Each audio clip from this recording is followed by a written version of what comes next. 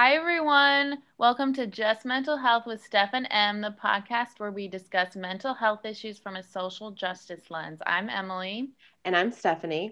A quick disclaimer before we get started: we are mental health professionals, but this is not to be taken as professional advice. We are also aware that our privilege may cloud our perspective on some topics, and we not only welcome but encourage you to message us with criticism and correction. Let's get started. So, our business of the week this week is a new book by author Andy Eisenberg called All the Things I See. And we also have a guest, and the guest happens to be Andy Eisenberg himself. Yay! Welcome. Hello, thank you, thank you. So, why don't you tell us about your book? All right, well, the book is simply put kind of just a day in the life of a dog, really. And just kind of all the things that he sees and all the stuff that he enjoys with his family and the loved ones around him. And it's a children's book, right? It is, yeah. It's kind of geared towards kind of younger 3 to 5, 6 kind of range. Cool. What made you want to write this? This is your first book, right? Yeah. I actually never, planned to write a book at all. Although writing is something that I do like to do. This idea kind of just came to me on a whim. Actually, it was a Tuesday, actually, a very slow day. And one afternoon, I just kind of laid down next to the dog, and we were hanging out, and of course, I was talking to him and asking him, so, hey, what are you seeing? What's out there? You see the cars and people walking and birds, and thought to myself, this could be a children's book. And I literally turned around, grabbed my laptop, and we, being the dog and myself, wrote a children's book. The dog helped. Oh, of course. 100% of the source of my inspiration.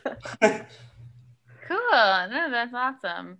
Um, so our topic, tying this into our topic is how pets can help mental health. And this is going to be an interesting discussion for me because I have never had a pet, but I'm getting a cat as soon as she no longer has a ringworm. So I'll get to learn a lot from you guys.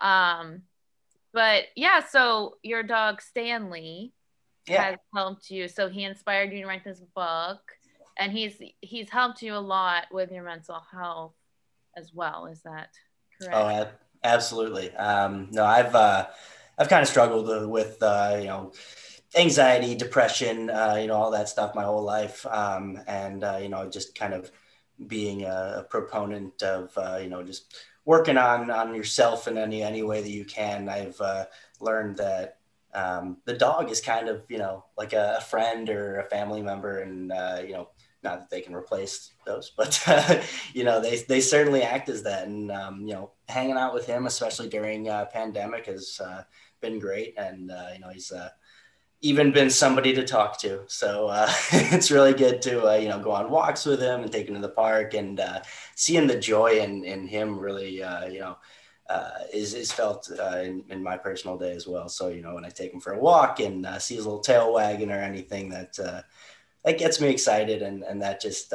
increases the happiness in my day, so to speak.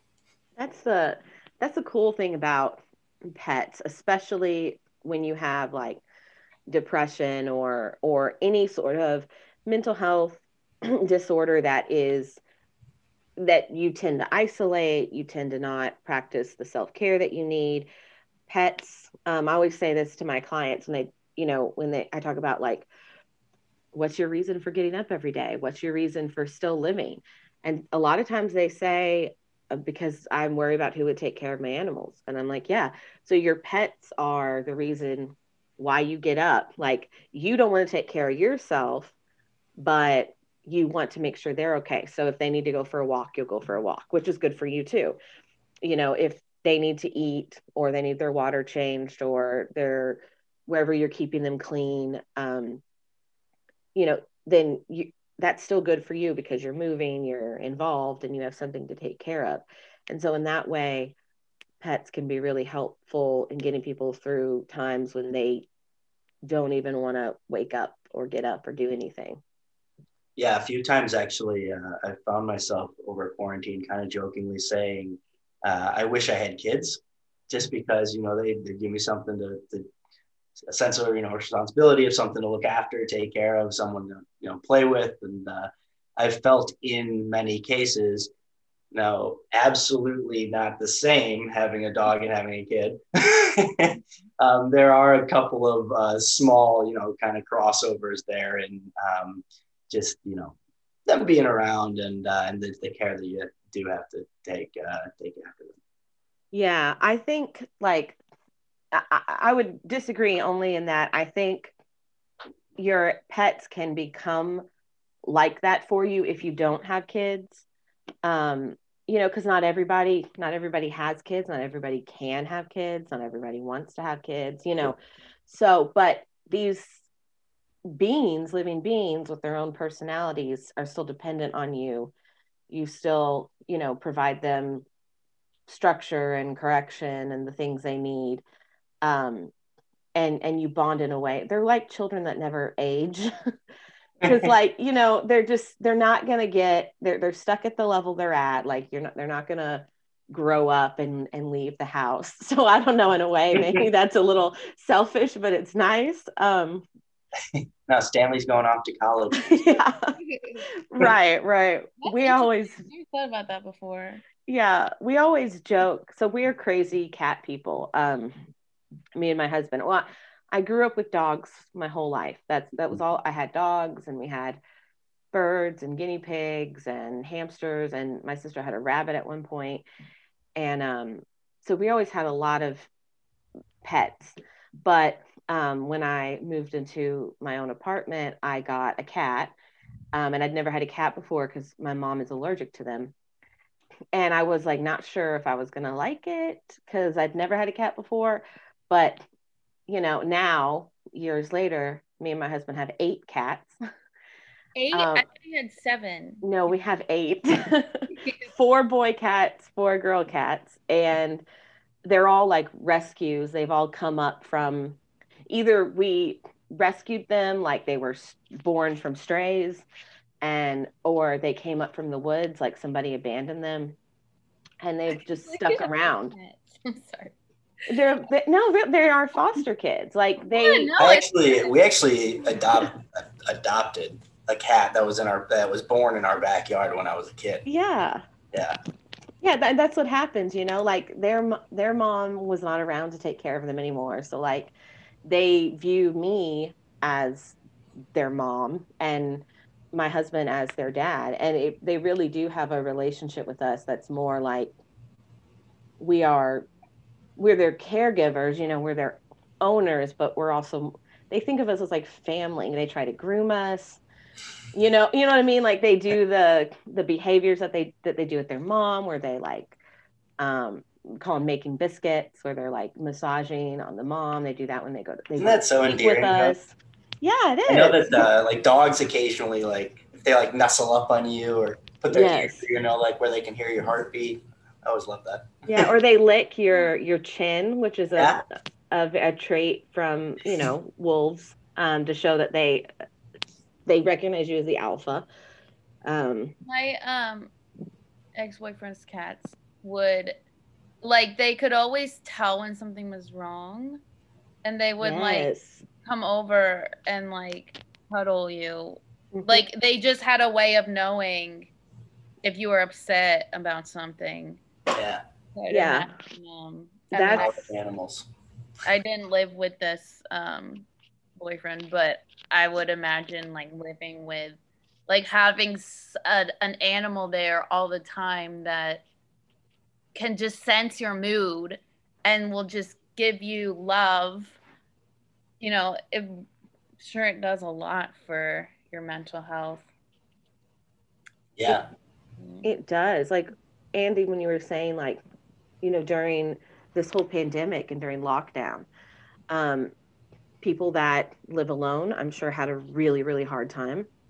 And so, but if you had pets, that was some company, and it is nice that to have them there. If you're home all the time, they can kind of break up the routine, and they you do talk to them. I mean, I know it sounds like weird, but if you have pets, if you love your pets, like, people get it. Like, you talk to them like they can understand you. They have their own personalities and their Yeah. own likes And and dislikes. Yeah.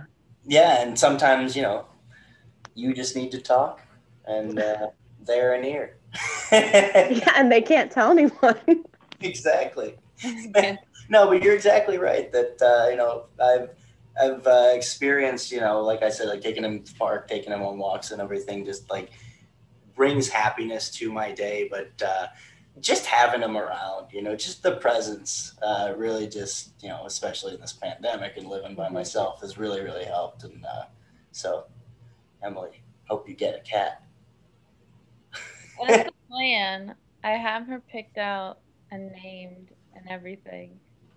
Yeah, it'll be like, I feel like it'll be my cat niece. Like, I'll be excited for you to get a cat, because Do I have 8 cat nieces?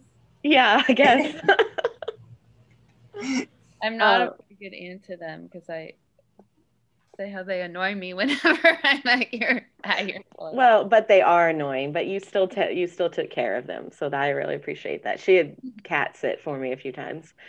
Um, but they are annoying. I mean, that's the other thing. Like, they have their own quirks too. So, like, they can be really frustrating sometimes. Like, um, especially when you have several of them that, like, that are always getting into trouble together and stuff. But I think that's just part of the territory. I mean, kids are frustrating too. So, and people love them, and um, yeah. So, but I want to know. So, you wrote this book, and can you, without giving away too much of the story, because we obviously want people to read it themselves, Yeah, yeah. but kind of tell us about um, sort of the plot. Like, it's from the perspective of a dog. Yeah, it's, he gets up in the morning and kind of starts his day with that happy mentality and that adventurous first foot forward.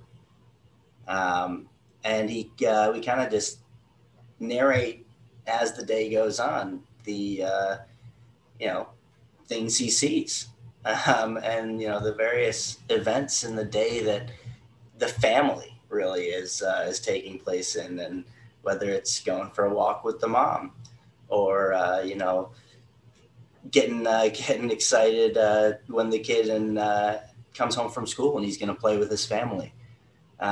Just all those little points in the day that remind you to find those little happy moments and to hold on to them and really love them. Mm. Hmm. Is that like was that kind of I think I saw maybe like in the description that it was like part of the lesson was like love and right, that's like a part of the lesson you're trying to. Yeah, yeah. I actually wrote a little note to the readers and families at the beginning, just remembering that love and happiness is important, and all we can do is love and be kind, and that's just an important reminder that I think we can all heed every day. Because that's so dog like. I mean, Right. dogs are just so like, There's such a simple example of yeah. what we want. Yeah, because Loyalty, I dogs happiness, that, huh? loyalty, happiness, all that. Right. I had a dog staying with me for 4 days, and I never thought like the friend who I was dog sitting for was like, "Oh, you'll be a dog person after this," and I was like, "No, I won't. I'm not going to be a dog person." And I fell in love with this dog because it's like he was so happy to see me when I got home, and like he's always just there, and he always was just showing so much love, and it's like they don't care, like they love everyone, and they just they'll they become loyal like so quickly, like it's like a true form of unconditional love, I feel like. Yeah, definitely. Well, and yeah, most of them. I think when you get the ones that obviously have like been abused or had, and that's with anything, if they've had their trauma, they might take a little longer to trust. But it's amazing to see animals that have been abused or have just gone through some really horrible things and had really bad experiences with people will still trust people later. They learn how to do that again, and they kind of give us the benefit of the doubt. Yeah, that was actually one thing that I loved, adopting my dog Stanley, from a shelter here in Chicago. He had a lot of trust issues at the beginning. Obviously, he had a lot of physical signs of abuse and neglect as well. But to watch that trust develop, and go beyond anything over the years, that he's crying when I'm not hugging him right now, is just, it's amazing to see. Yeah, that relationship is really special. Yeah. So can you tell us a little bit about what kind of dog is Stanley? Yeah, so Stanley is, I guess for common terms, the pit bull, which is actually not a breed, really. He's an American Staffordshire Terrier, which is, so a little funny story about the pit bull breed. Back in the day, was dogs that were bred with American bulldogs for size and strength, with terriers for scrappiness, were bred to fight, unfortunately. And where they would fight would be actually in pits, giving the name to these dogs, these nicknames of pit bulls. So this whole breed kind of, bull terriers and pit bull terriers and pit bulls, you name it, have all kind of just taken this as a derogatory kind of name, if you will, of pit bulls. But it's unfortunate because they get a bad rep, bad reputation. People think that they're a mean breed, but they're not. They're actually, I think American Kennel Club or something ranked them like fifth friendliest breed of all recently. So they're the nanny dog, actually, as some say online. They're great with families. So I've been surprised. It's great. Yeah, that's interesting. I did not know about sort of that was a derogatory term for the dog, but it makes a lot of sense because, yeah, and it's not even a breed, so it's not even accurate when you're talking about who and what the dog is. But we've seen a lot of legislation in different places, depending on where people live, where they'll ban pit bulls, quote unquote, sort of just, I'll use that just for the whole, for every breed that falls under that category. But they ban them because they say they are aggressive or dangerous. And a lot of places won't even let you rent if you have a pit bull, which is really unfortunate. Because at least every pit bull I've met has been extremely friendly and loves kisses and just wants attention all the time. So speaking of which, here he comes. Oh, he's going to join us. Collar around. Yes, he is always craving attention and being near people, and now he just sat down next to me and he's just content to sit here facing the door, I guess, protecting me while I work. It's so unfortunate that the reputation is that believed that they would like not allow them, like apartment buildings wouldn't allow you to have them. And Yeah, the breed specific legislation in various states is quite unfair. But as we're seeing, a lot of states are slowly abolishing those rules, which is fantastic. So. Yeah, he got excited there. I could hear him. He's shaking out the itchies. They've got a lot of allergies, this breed as well. Yeah, right. Yeah, with the short fur especially. Yeah, I think it would, I saw something a while ago, so I can't get super specific about all the information, but it was talking about how sort of the different breeds that have been demonized have changed over time. And like at one point, like German Shepherds were the ones that everyone was like, oh, they're aggressive, they're not family dogs. And like now, like German Shepherds are like amazing. They're extremely smart. They're very much, family oriented, and they're great work dogs too. I mean, a lot of people use them. They're probably one of the most common dogs, at least that I've seen, that people have used as like service animals.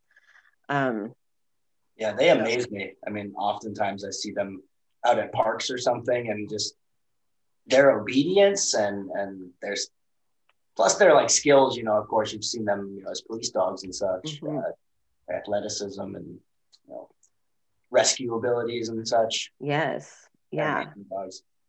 They are, and and they're so sweet. I mean, yeah. So, and then also like Doberman and Rottweilers have also had their moment of people, sort of villainizing them.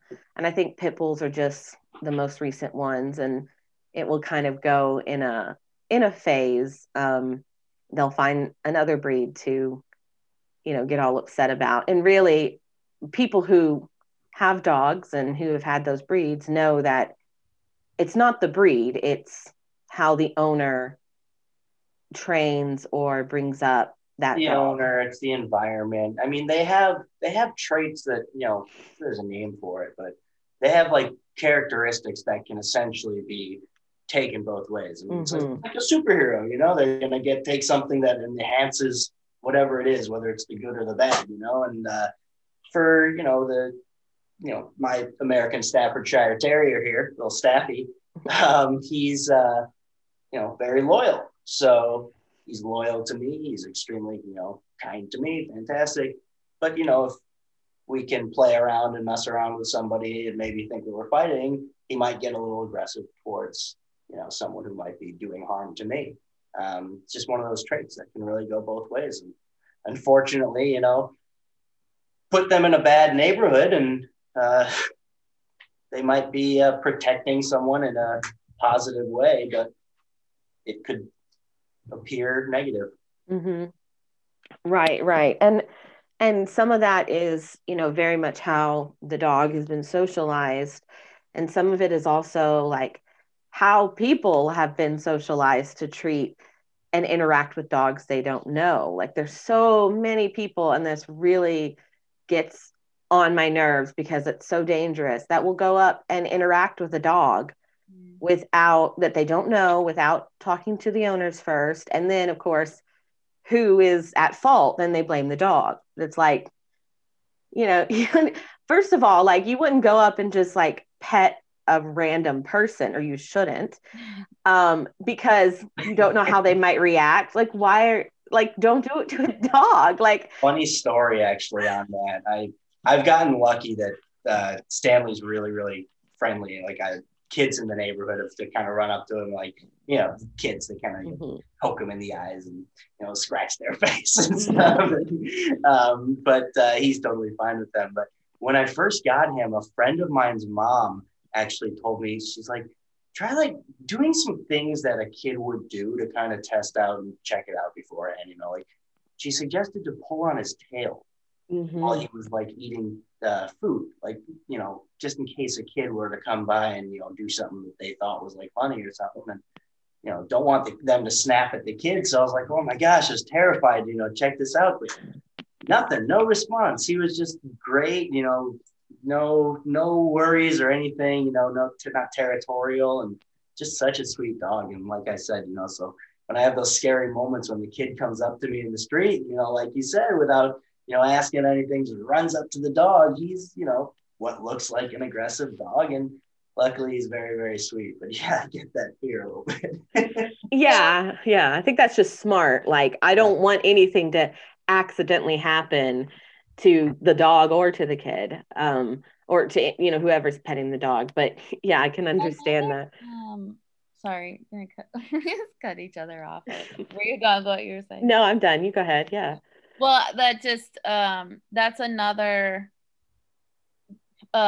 thing that people tell me about having a dog, and if I'm ever like out with someone and their dog, is that people talk to you, like kids come up to you, or like people will just be like, oh, like what's your dog's name, and it helps you like meet people and Mm-hmm. socialize, which is also good for your mental health. It's Yes. another way that it Yeah. helps your mental health.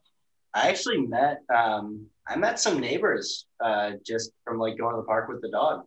One person, the dog actually went up to their dog, so I would not have talked to this person otherwise. Obviously, went over there and their dogs, and we're chatting, and turns out they lived on my block, and so kind of walk past each other and say hey every now and then. And then you get kind of those park locals. We've taken them to the park every now and then, and we see the same people, so we kind of have made friends. And it's I would say it's not like forced, but forced friends, but it's friends that I wouldn't have made otherwise if I wasn't taking them to the park or something. So it's pretty cool, yeah. Yeah, Right. so it helps with the like people who live alone, or especially during the pandemic, like having a pet in general, but then also it breeds conversation with other people, Those helps. things that you like already have to do or like are already going to do with the dog. I'm gonna take him for a walk. I'm gonna maybe take him to the park or go to the pet store or something. All of those places, pretty much in my opinion or in my experience, there have been some sort of interaction with people. Whether it's just, oh, cute dog, or like, oh my gosh, I had one of those when I was a kid. Let me Mm-hmm. tell you some stories or something. It's just that added little bonus in your day. Yeah, people love to talk about their pets, and so that is, a good conversation starter. For just a tip out there for anyone, if you want to talk to somebody but you don't know what to say, talk about your pets or ask them about their pets, because people like to talk about that, and that'll definitely open the conversation. And I'm one of those people that I can't not say hi to the dog. Like, I'm not going to go up and just touch it. Obviously, I'm going to ask and make sure that's okay. But if I see the dog and we make eye contact, I'm going to be like, hey. The other day, I found myself smiling and waving to a dog in the back seat of a car. Right. Yes, of course. That's it. Definitely. So interesting. I see a dog and I'm just like, oh, like There's a I, dog. Yeah, I so notice a dog just like I notice like a person. Like I know they're there, but I'm not paying any attention to them. They're just there. Like, and then I'm with people and they're like, "Oh my God, look at the dog!" And I'm like, "Okay, let's get back to like our conversation." I was telling, so I was like, I was telling you a story and you just got distracted by the dog. I don't know, but I get it. Like if you have a dog, it's just I know it's just because I've never had a dog. Mm-hmm. I'm sure if I had one, I would feel the same way. Yeah, I'm sure you would. It really does change when you become a pet owner and you're like a part of that club now of people that are obsessed with their pets. Yeah. But I think one of the important things to just kind of address, like with how wonderful pets are and all of the mental health and social and physical benefits they can provide for people, there's a lot of responsibility with owning a pet, any pet, and sometimes people are not up for that when they get them. So then, of course, you see a lot of animals that are then abandoned, like a lot of our cats that we got were abandoned. Or like, that they go back to the pound or the pet store or something, because people are not always prepared for the fact that, yeah, it's great when it's a puppy, but it is going to get bigger. It is going to grow older. They do have health issues. They do have behavior issues that you have to work out. And they cost a lot of money. Like, pets are expensive. I don't know if you've ever, if you've known people sort of like that have had to give up their pets. My brother, actually, Yeah. unfortunately, he was one of the many who, after college and starting to get a job and starting to get his life together, was, hey, let's get a dog, and decided to get a puppy, and so cute and brought him a lot of joy. And he just kind of started to realize that he didn't have the time that he thought he had, and that he realized the dog needed. And it's one of those situations where you think what you'll need to prepare for, but you really don't know it all until you're in that situation. And he kind of unfortunately got a little in too deep, and realized that the dog was not the best situation for him. But luckily, he knew some people who were looking for a dog, so it was an easy transition there. A great family. The dogs had a great life, and still around. So that's fantastic. So. Yeah, I think that's sort of best case scenario when you can find a home for them that it's going to, because then it definitely is better. But that's the for rare the dog. case. Yeah. Unfortunately, Yeah, not everyone can do that. Yeah, a lot of kind of perhaps what you're alluding to. A lot of people do embark upon this journey that they think they're ready for, and it's just too much responsibility to take on, and they have to give up the dog, and they don't have the best situation for it. And unfortunately, people make poor decisions with their pets. In a maybe a positive scenario, a shelter might pick somebody up, but there's in Stanley's case, there was actually an overcrowding at the shelter. And that happens often. And there's just too many people who just can't take care of their dogs, and they are unfortunately left on the street. And if the dogs are lucky enough to be picked up and taken inside and be sheltered, there's only a finite amount of space. Right. We think of pets as what they can give us. And I remember I was having this conversation with you, Stephanie, and you said it's a reciprocal relationship. They're there to give you love and affection. You're there to give them love and affection. And that blew my mind. I forgot that I have to give the cat love and affection back.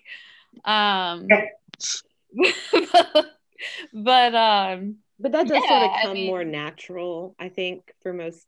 That's, you don't always think about that, because when the cat's loving you, you kind of start to love the cat. It becomes a little bit easier. But yeah, it is something to be aware of.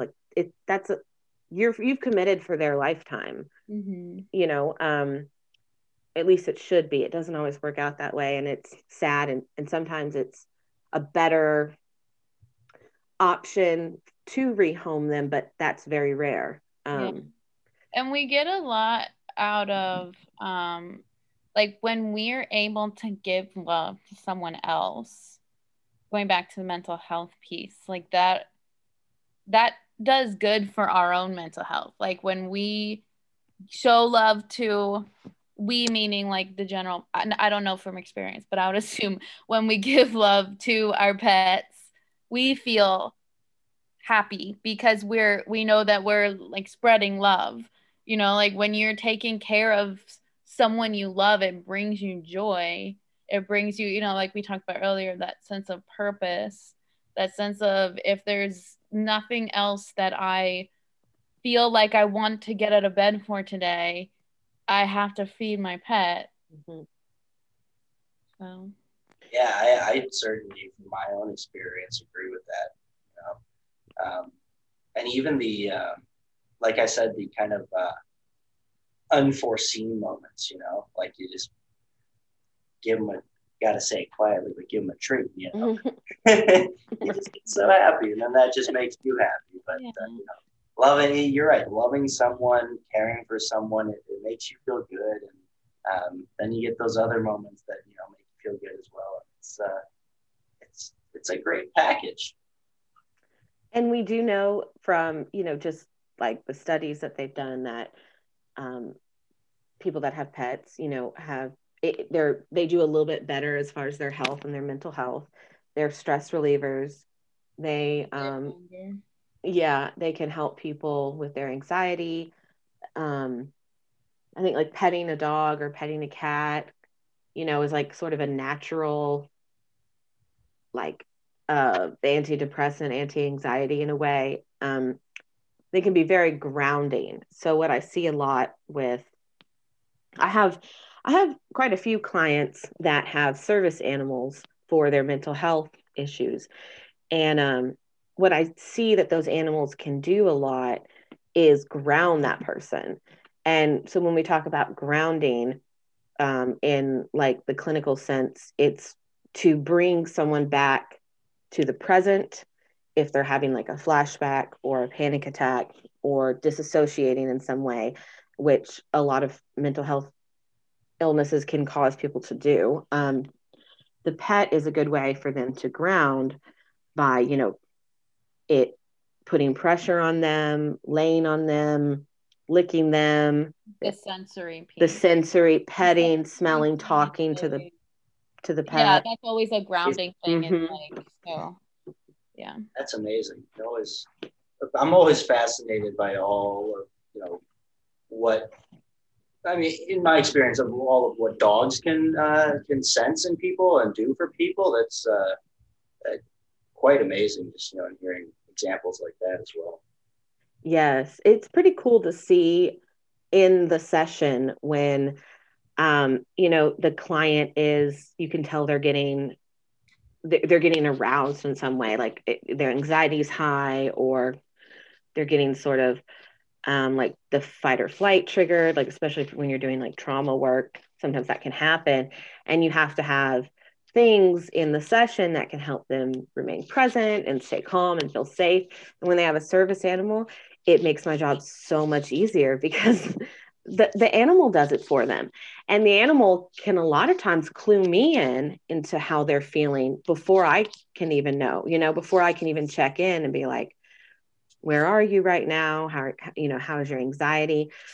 Before I can even ask that, the dog is letting me know, because the dog is pawing or licking or walking, pacing or something to get that person's attention. And so it's just a really great therapy tool for people. I think service animals are just awesome at what they can do. Like you said, what dogs can do is pretty incredible. Yeah, absolutely. Yeah, I'm always interested to hear, because I have never worked with clients with a service animal. So I'm most interested to hear your experiences. Because I would imagine, I mean, like and just like animals just like give people like a calming presence. They make people happy. So if nothing else, it's like they get to see a dog for an hour a week. Yeah, that does make the session a little bit better. Like, I talk to the dog when it comes in, I say goodbye, it greets me, it gives me a little sniff, it knows where my office is. Oh, that's it. I was thinking it was your dog. Like, oh, because sometimes the therapist has the dog, right? Mm-hmm. Oh yeah. For if it's a therapy dog, Yeah. Sometimes the therapist will have an animal, typically a dog, in the room that can provide that for people. We don't have any therapy dogs in our practice, but anymore. We did at one point, but they've left. But my clients have service dogs that are trained specifically for their disorder. So like one client in particular, he has PTSD. and the dog is trained to help him with that. And I love that session every week, because mostly because of the dog. No, he's cool too, but the dog is great. And it is cute to get to see that, and it just makes the environment a little different when there's an animal present. So yeah. Do you guys think that pets can ever have a negative impact on your mental health?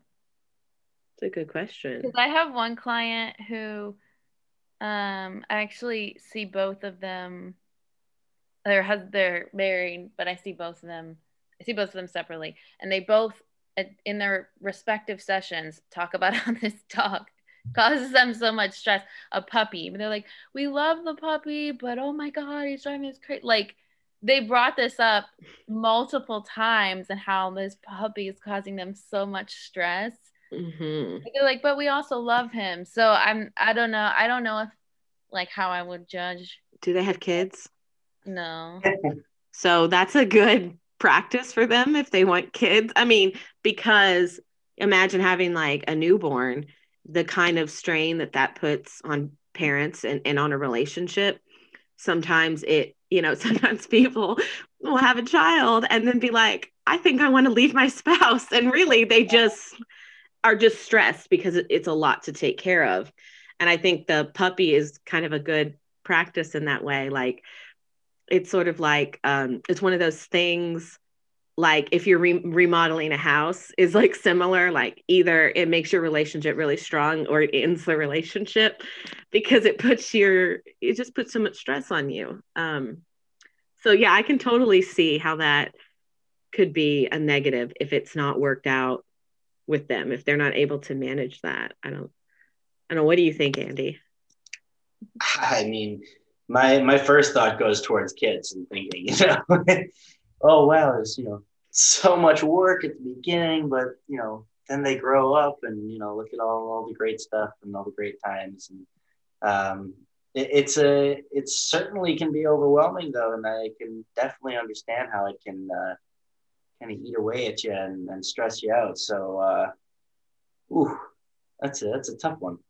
I think it's also, another thing that would parallel this with, if they ever decided that, if the kids is something they want, that they could be mindful of, is sort of their way of handling their different views on how to raise and train and handle the puppy.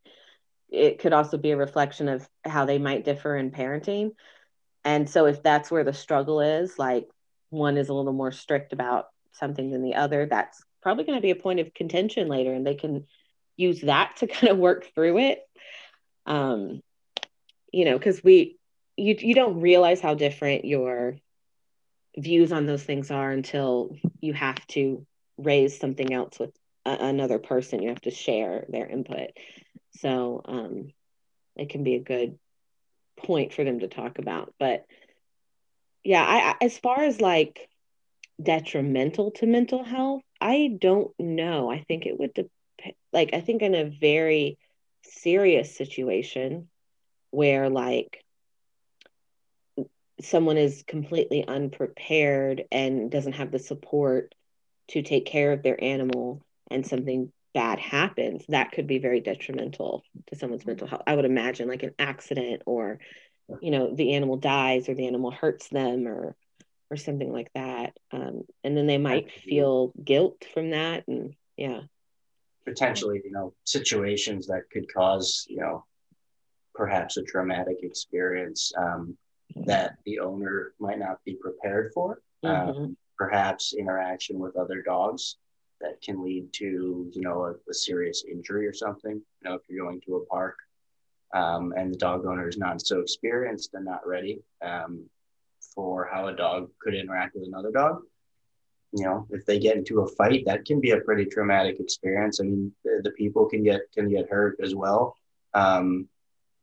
That's all just kind of due to a little bit of the overwhelmingness of the overwhelming nature of the responsibility of a dog.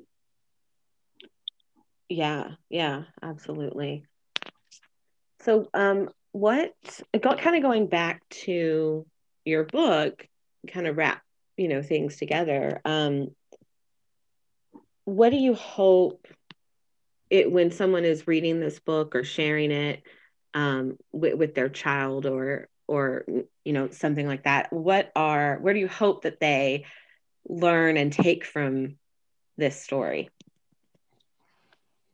I hope they kind of take from the story what I take from Stanley every day, and that's just to kind of back up and to just kind of enjoy the small things, and embrace those little happy moments. Stanley, and I kind of mentioned this in my note to the readers there. Stanley just reminds me every day to smile and laugh, and whether it's something small like him doing something that makes me laugh, or just reminding me that there are bigger things in life than what I'm currently stressing over. And I think that Stanley provides that momentary pause for me to kind of get back to that peaceful place, if you will. And I hope that this book and this story does the same for the readers. Yeah, that's very sweet. I love that. Yeah.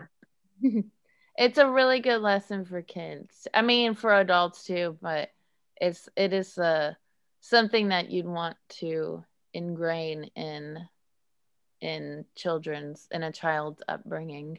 Mm-hmm. Yeah. Hey, happiness for all ages. as corny as that can sound. So where can people get this book?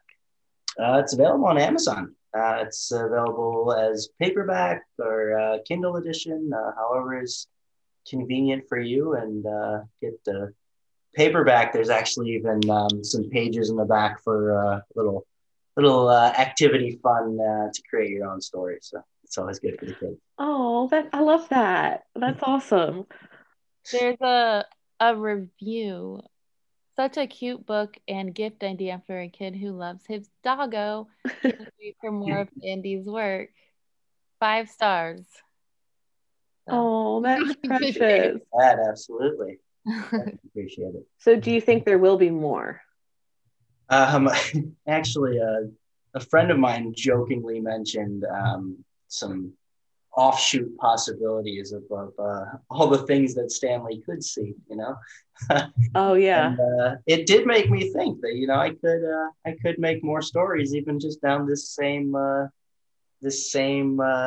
pipeline here. But one thing that I was thinking, I kind of made a list actually over this pandemic time of things that make me happy to kind of make sure that I'm doing some of these things every now and then. And writing about Stanley and writing this book crossed 3 of them off the list. And I realized, what, maybe writing is something I should think about. So, maybe more books are on the horizon. That's a good tip too. Just keeping a list of things that make you happy to go back to in those times when it's really hard to feel that way. So yeah, that's awesome. I think that's so cool. Having a children's book is a big deal. And congratulations on accomplishing that. And yeah, maybe I'll probably read it even though I don't have kids. But I'll read it to my cats. I'm gonna get it. I'll drop one by. Oh, sorry, Emily, you said what? I said I'm gonna buy it for my nephew. Oh, that'd be perfect. Yeah. Well, thank you so much, Andy, for being here with us. So people can, of course, find your book on Amazon, and we'll have that information on our Instagram as well, along with your contact information if people want to reach out to you or follow you. Yeah. And again, yeah, thank you so much for being here. Thank you guys so much for having me. Definitely. Do you want to share any contact information now, or you don't have to? I can like your email or something. Pass. Yeah. My email, absolutely. I'll pass that along for you guys to share in the Instagram or the post as well. But first initial, last name. It's A Eisenberg, EISENBERG 91 @gmail.com. Cool. Send me any notes or requests you might have, and maybe we'll make some friends. Great. Good. Or just talk about your animals. Absolutely. We're wrapping up. All righty. Sorry, 1 second. That's our show. If you enjoyed this episode, please share with friends and family. And don't forget to follow the show's Instagram for updates on new episodes at Just Mental Health Podcast with a period between each word. We record a new episode every week. This is Steph. And M. Signing off. And Andy. And Signing Andy. off. Thanks for listening.